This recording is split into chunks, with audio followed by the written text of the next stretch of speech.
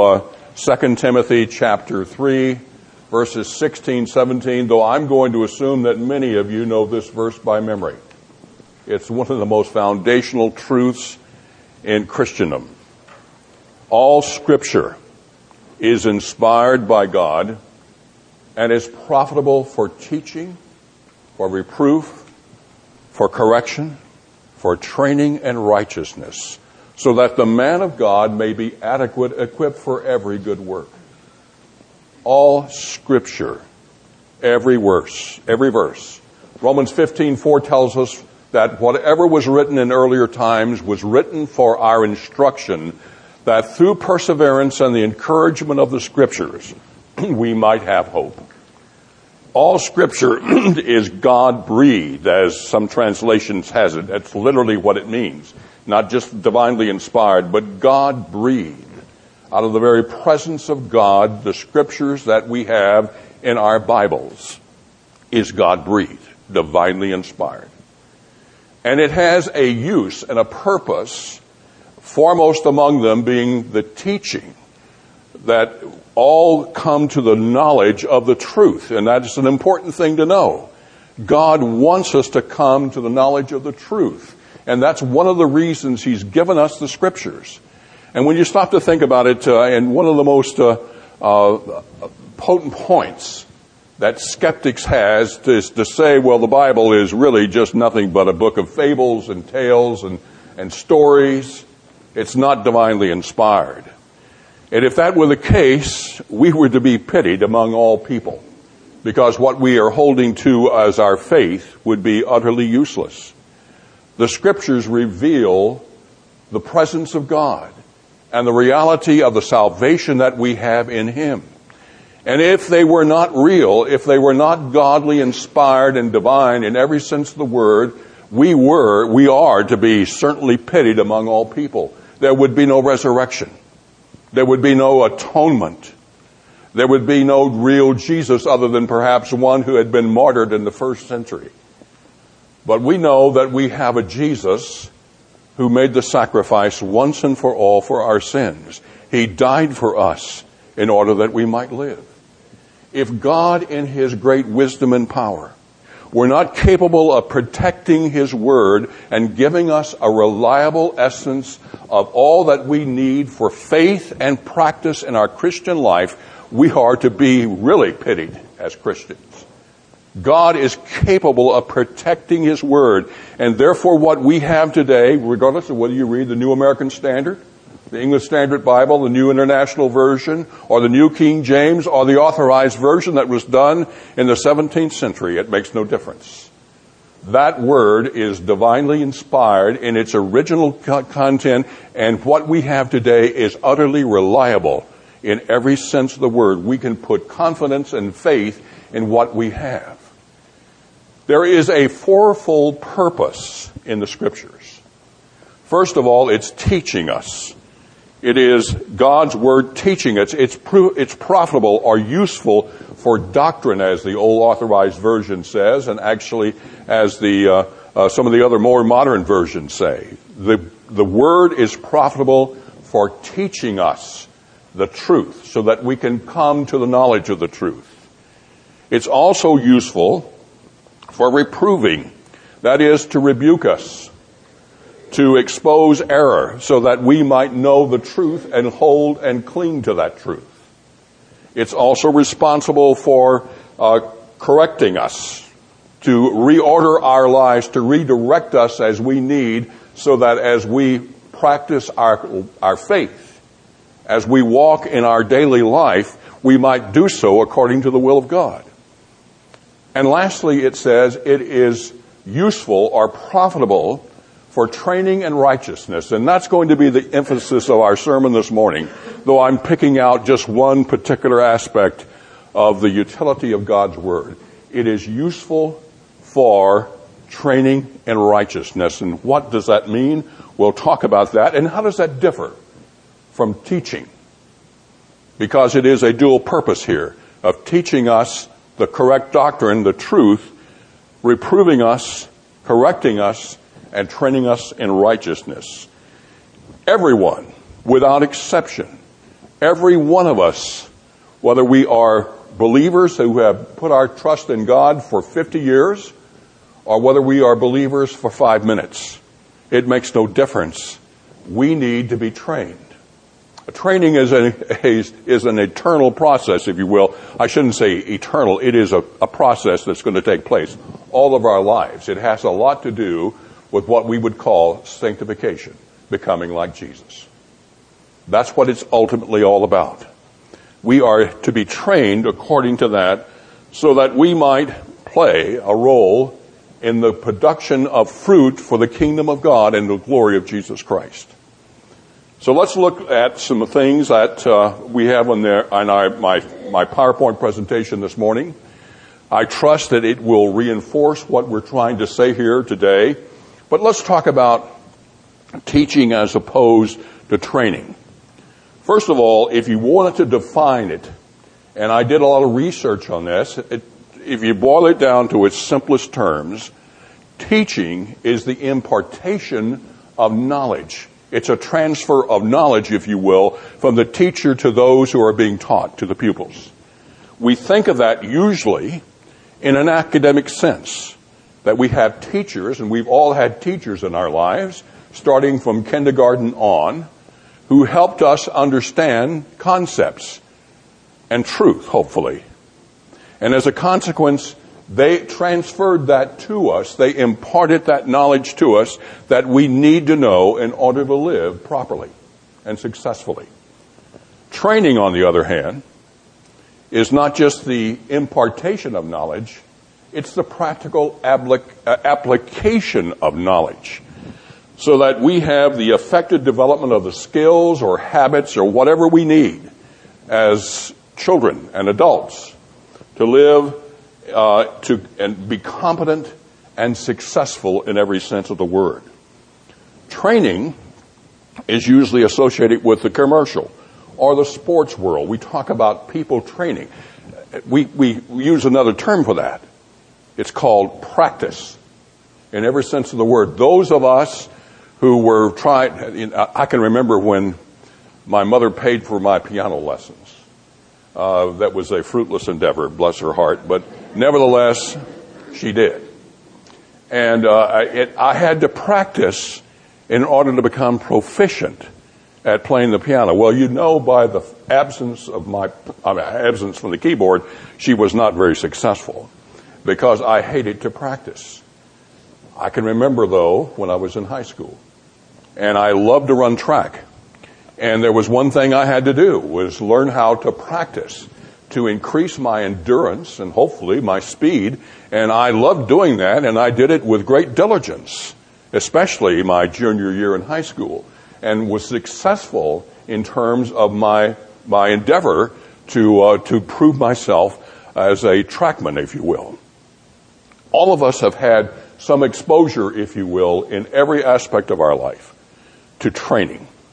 And that's what we're going to talk about this morning. Because isn't this not really one of the primary reasons that we stand here and preach?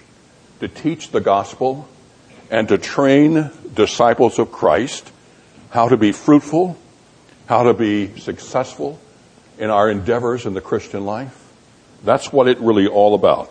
And the fact is that both training and teaching are a very important element. They serve a very important function. Let's talk about the meaning of training for a moment. And we're going to explore the Greek word. I don't even want to try to pronounce it, but you see it here on the screen. It refers basically to the training of a child, bringing up a child, discipline. And matter of fact, as you see in Ephesians 6:4, it's even translated as discipline. It says, "Fathers, do not provoke your children to anger, but bring them up in the discipline and instruction of the Lord." And that word discipline is the Greek word paideio. I think it's how you pronounce it. The Encarta Dictionary defines it in a very secular sense as the process of teaching or learning a skill or job. It's the process of improving physical fitness by exercise or diet. And that's one way to look at it. But basically, if you looked at it in the Bible, The Greek word in Ephesians 6:4 is interpreted in the New American Standard and the English Standard Version as discipline, whereas in the NIV and the New King James, it's translated as training. So it is a synonymous term, and it relates to mostly how we raise children. We'll talk more about that further on. So it relates to not only the development of physical fitness, but other things as well. Let's talk about some different types of training with which we are all familiar. First of all, there is vocational or professional training. And nearly every single individual in this room has undergone something of that effect in our lives, in our careers, our jobs. We have been trained after we were taught the concepts of what we're all about. We were trained to do an effective job and how to apply the knowledge that we had learned to doing just that. I'll talk some more about how that happened in my own particular life, but that's an important phase to understand. That's usually what we think of when we talk about training. Also, there's on-the-job training, a more practical application of learning, of being taught, and learning to use what you're taught almost simultaneously. And that is called, as we called it in the Army when I was there in 1960 through 63, OJT. The Army likes to abbreviate everything. That means on-the-job training. And we had to go through 6 months of that before we were deployed to Europe at that time.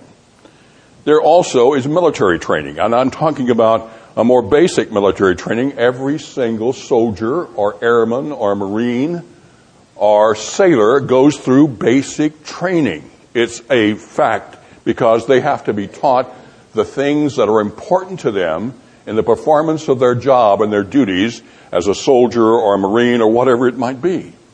There is physical training, as I mentioned before. Every athlete, every single athlete, especially every Olympian, has to undergo rigorous training, regardless of what sport it might be. And there is the training that is common to performing artists.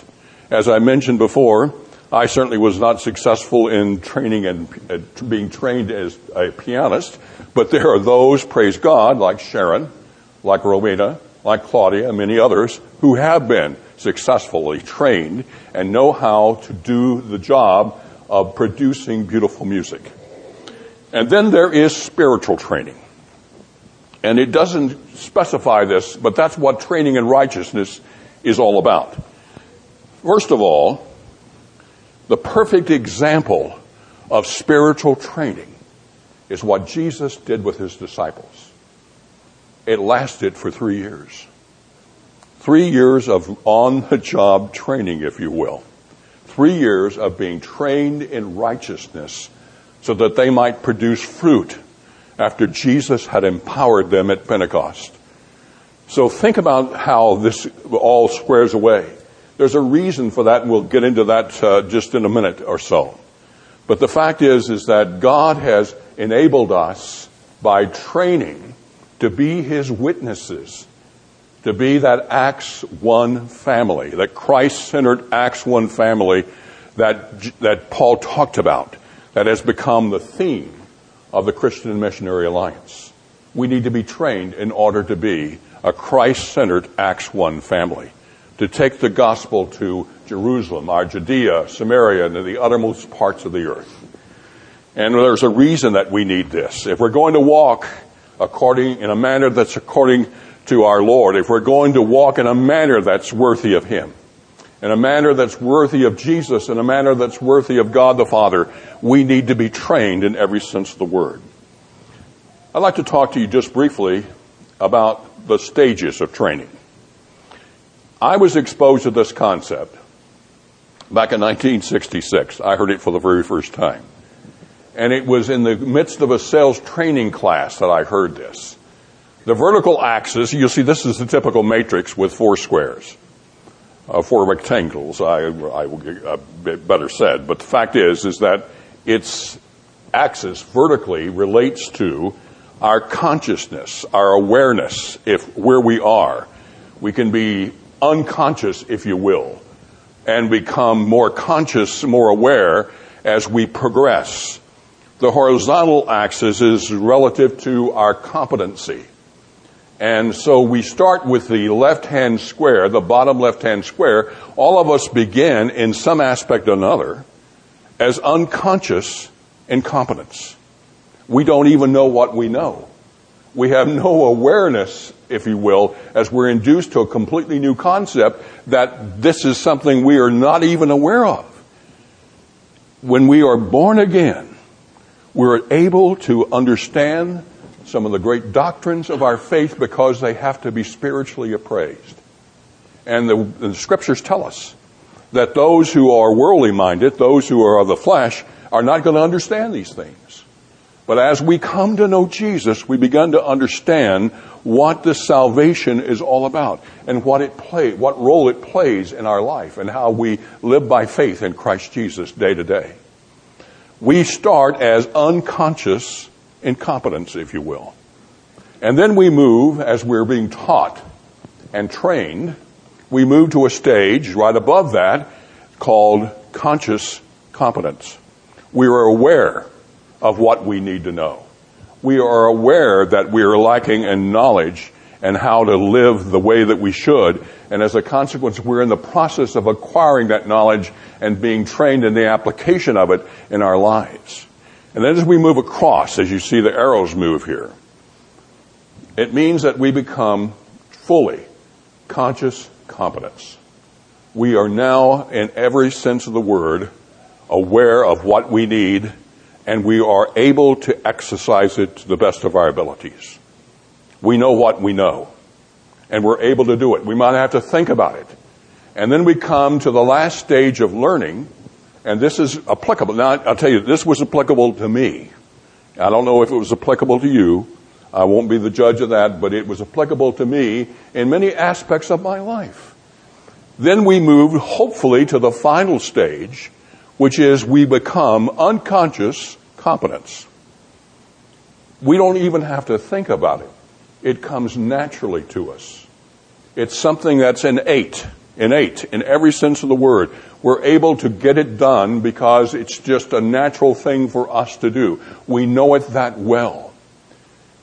In the Christian life, this is a little more difficult to achieve because we never get to be a sinless person. At least I don't believe we do. The scriptures seem to bear that out according to what I've read. But the fact is that we do things naturally as we seek to know the will of God. It becomes the innate practice of how we live to pursue living according to His will. So therefore, we can reach that stage. There's another vertical, particular illustration here. And, Dick told me something last week, and I apologize, because he said, about 30% of men have a difficulty with colors. And some of them would look at this visual, and it might be very difficult to read. The fact is, it just shows this progression in a very different way, moving from left to right, becoming, as we start out as unconscious incompetence and move all the way over to become unconscious competence. So the 4 stages of learning are just illustrated in a different way, and I threw that in there for the sake of it, and hopefully the colors are not confusing. But let's look at the next illustration. How do we learn?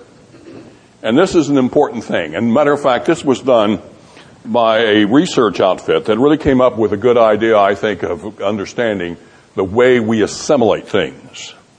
First of all, only about 5% of what we are going to hear this morning, you'll probably remember, if I'm fortunate, and it'll be the Holy Spirit that will help you remember it, not me. The fact is that preaching, or lecturing, if you will, is probably the most ineffective way of teaching or training. Next comes reading. If indeed you are able to hear and to read, it reinforces what you have heard.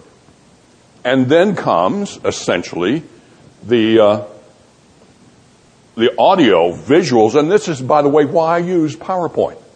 I become a real convinced individual when it comes to the use of PowerPoint, because I hope that this will help reinforce what I'm saying, not for the sake of me, but for the sake of the gospel.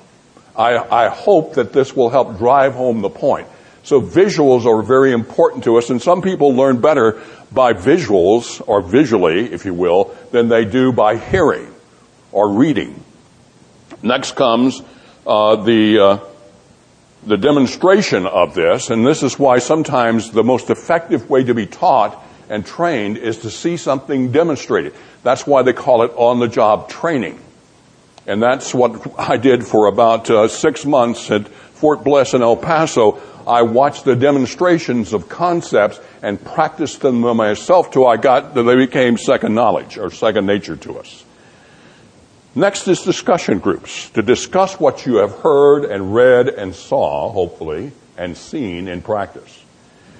That's the value of small groups. That's why we have a small group ministry here, is to help you assimilate the truth of God's Word and put it into practice in your life day by day. Next comes the practice by doing. And that's an important thing that we need to participate in. We need to see these things in action. We need to practice our works according to what we say is our faith. And lastly, to teach others is a great way of reinforcing this. This is the visual I have in the back of the study guide, matter of fact. But when I read that last, teaching as a way of reinforcing what we have learned, I thought of Hebrews. As a matter of fact, in Hebrews chapter 5, verse 12, it says this, "For though by this time you ought to be teachers, you have need again for someone to teach you the elementary principles of the oracles of God. And you have come to need milk and not solid food." Now, he wasn't writing that, by the way, to just the pastors that were called Hebrews that living in Rome, because we believe, and ever since the word, it was directed to Roman Christians, and Jewish Roman Christians in particular. And all of the illustrations you find through the book of Hebrews, the author of Hebrews uses for a purpose to call Jews to Jesus, if you will. But he's saying to them, though by this time you ought to be teachers, you have need to learn again the elementary principles of the oracles of God. You can't take solid food yet. We're having to give you the milk of the gospel, as Paul talked to the Corinthians, saying the same thing because of their fleshly condition. So the fact is that teaching is not the calling or the gift necessarily that we have from the Holy Spirit, as every Christian has gifts, but we need to teach people the Word of God. Let me give you an example. The next slide shows us some examples of teaching. And in particular, this is one of the most illustrative verse that you could ever ask for about the value of teaching. And teaching and training, by the way, done in tandem. It says in Hebrews 6, chapter 6, verses 6 and 7, "And these words which I am commanding you today shall be on your heart, and you shall teach them diligently to your sons, to your children, and shall talk of them when you sit in your house, and when you walk by the way, and when you lie down, and when you rise up." Moses was telling the children of Israel that they need to teach and train their children in the commandments of God. And that's an important thing for us to understand. That is the word. That's one of the examples of teaching. Let's look at another example. In the New Testament, we have this that says in Matthew 7:29, "He was teaching them as one having authority and not as the scribes." Jesus was doing the teaching, not only to his disciples, but also to the multitudes. He taught them as one having authority. And then it says, at the very close of his ministry, Jesus said these words, "Go therefore and make disciples of all nations, baptizing them in the name of the Father and the Son and the Holy Spirit, teaching them to observe all that I have commanded you, all that I have commanded you, and lo, I will be with you always, even to the end of the age." Jesus taught for a purpose, and he's instructing us to do the same thing. We need to be teachers. We need to be trainers, if you will. But teaching is very important in every sense of the word. And that same word is translated about 93 different times in the New Testament. Teaching, taught, teaches, teacher. Let's look at another example of training in this case. What do the scriptures say about training? And this first verse comes from 2 Samuel 22:36, as King David was singing a song of praise, a long song indeed, from his deliverance regarding his deliverance from the pursuit of King Saul, who sought to kill him. He says, "He trains my hands for battle, so that my arm can bend a bow of bronze." That same thing's repeated in the 18th Psalm. It says the very same thing. And again, whether you're reading the NIV or the New American Standard, makes no difference. It's trained. He trains my arm for battle. And it's a very important key word to understand, that in the training, it has to do here with strength, a physical aspect of training. Let's look at another example.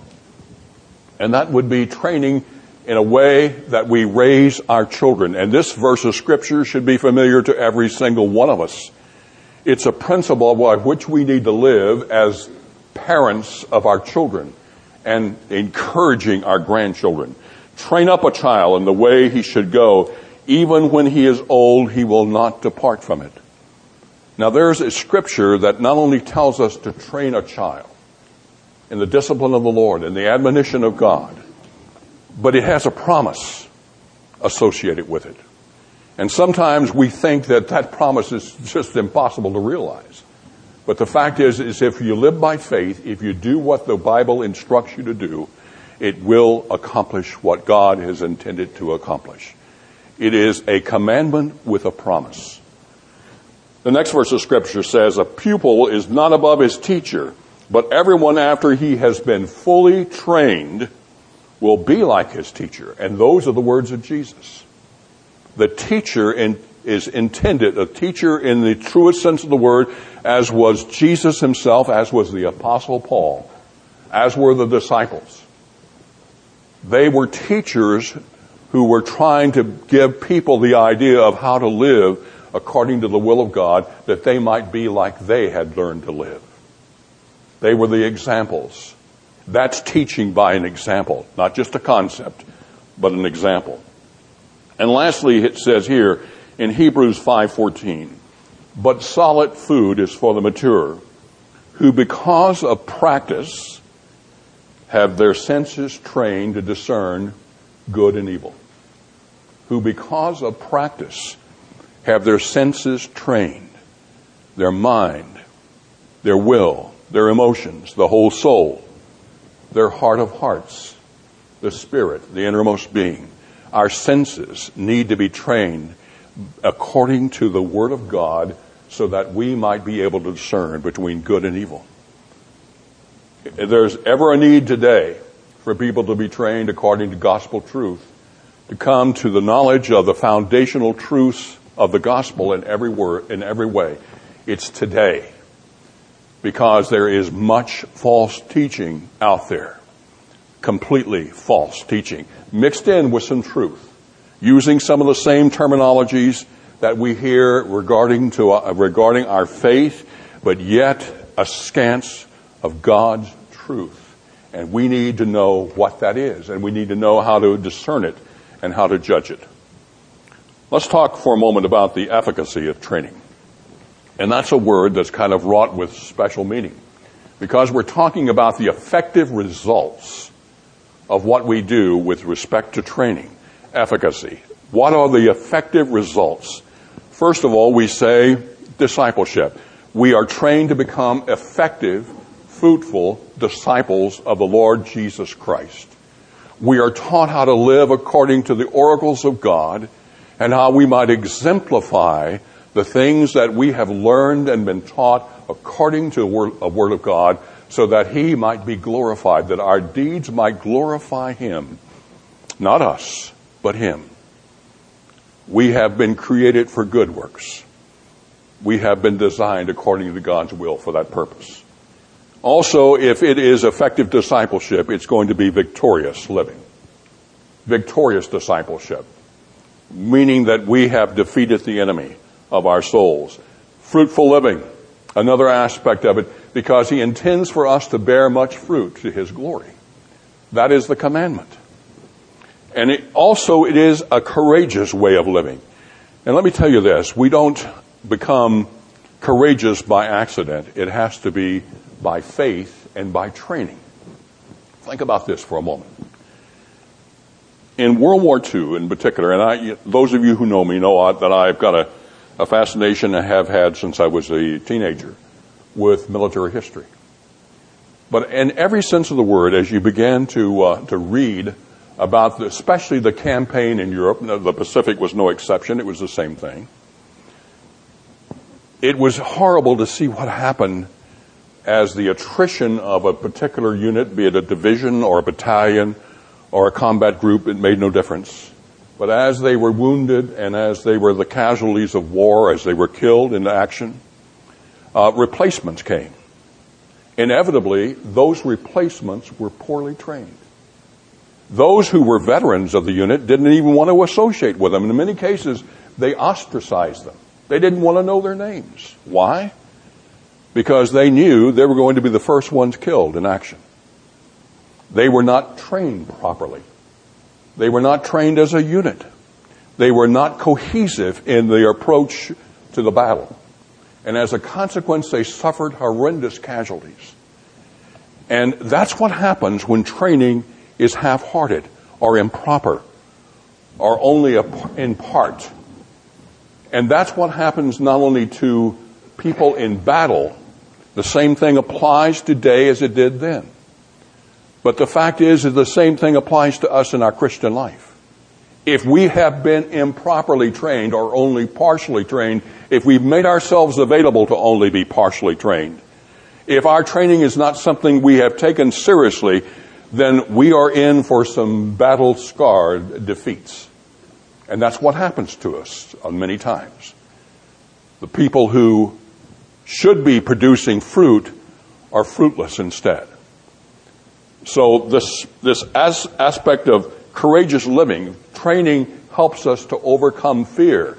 And as a matter of fact, what's typical of a military situation is that the training is done over and over again till it becomes second nature. They become truly unconscious competence at what they're doing.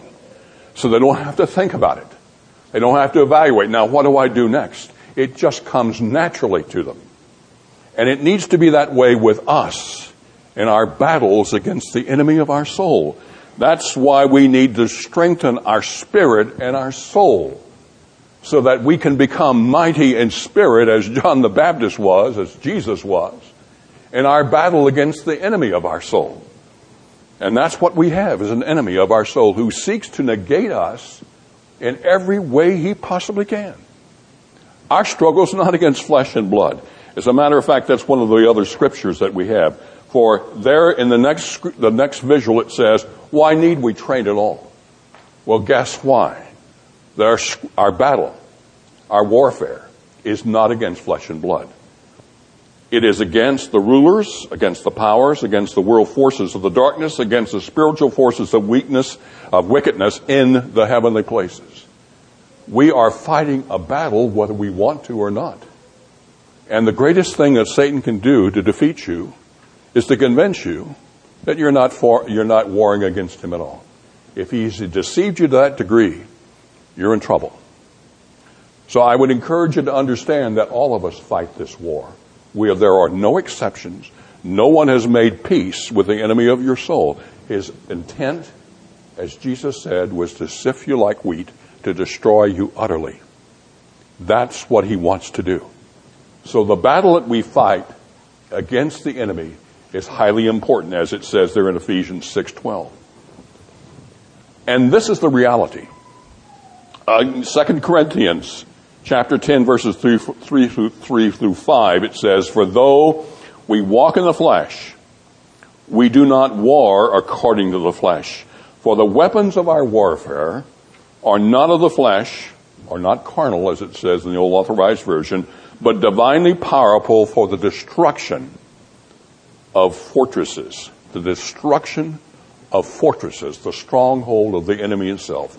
We are destroying speculations and every lofty thing raised up against the knowledge of God, and we are taking every thought captive to the obedience of Christ. This is where we want to be.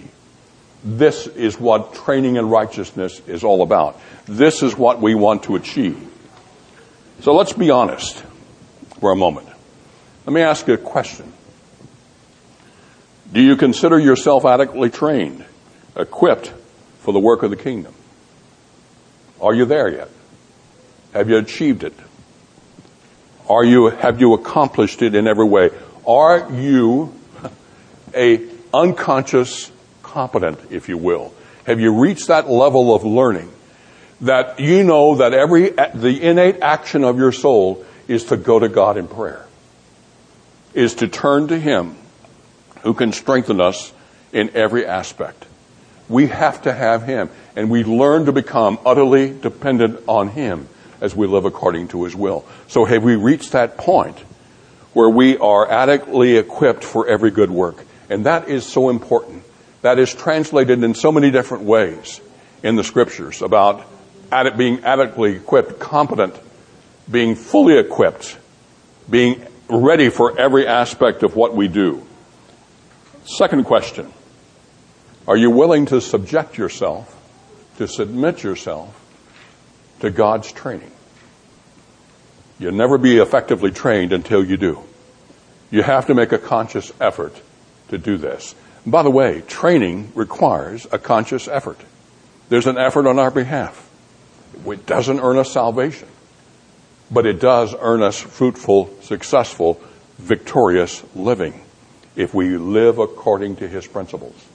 So are you ready to subject yourself, to submit to that aspect of training that will help you become a fruitful Christian?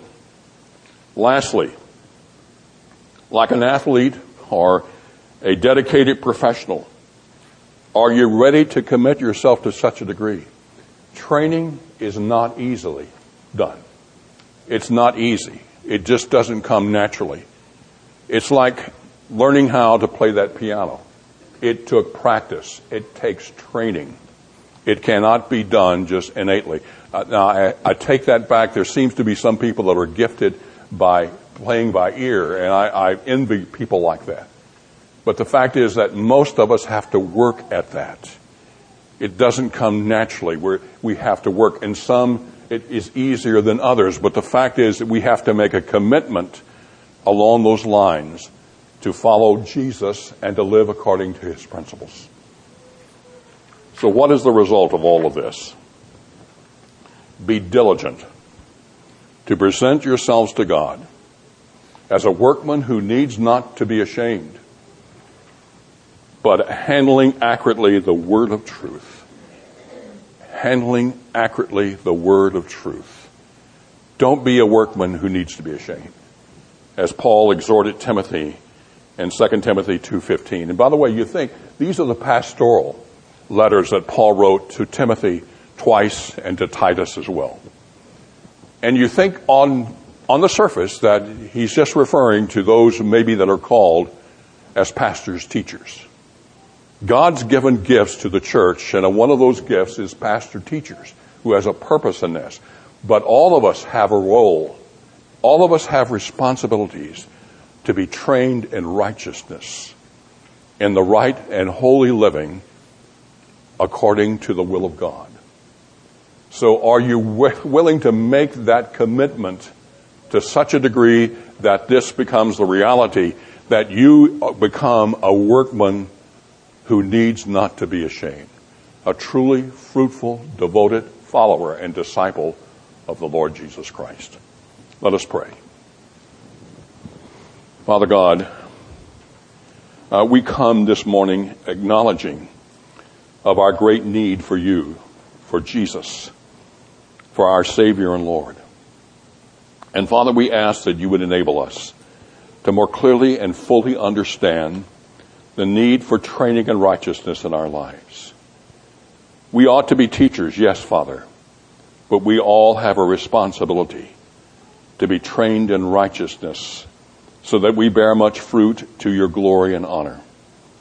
We pray, Father, that you would awaken us to that responsibility, that you would convict us by the power and presence of your Holy Spirit, that we might become convinced of our need to commit ourselves accordingly. Might we walk in a manner that's worthy of the calling with which we have been called. Might we bring glory to the name of Christ Jesus in all that we do and say. Might we be witnesses for him in Jerusalem and Judea and Samaria and the uttermost parts of the earth. May we, Father, bring glory to his name, who's worthy of all praise and glory. In his name we pray accordingly. Amen.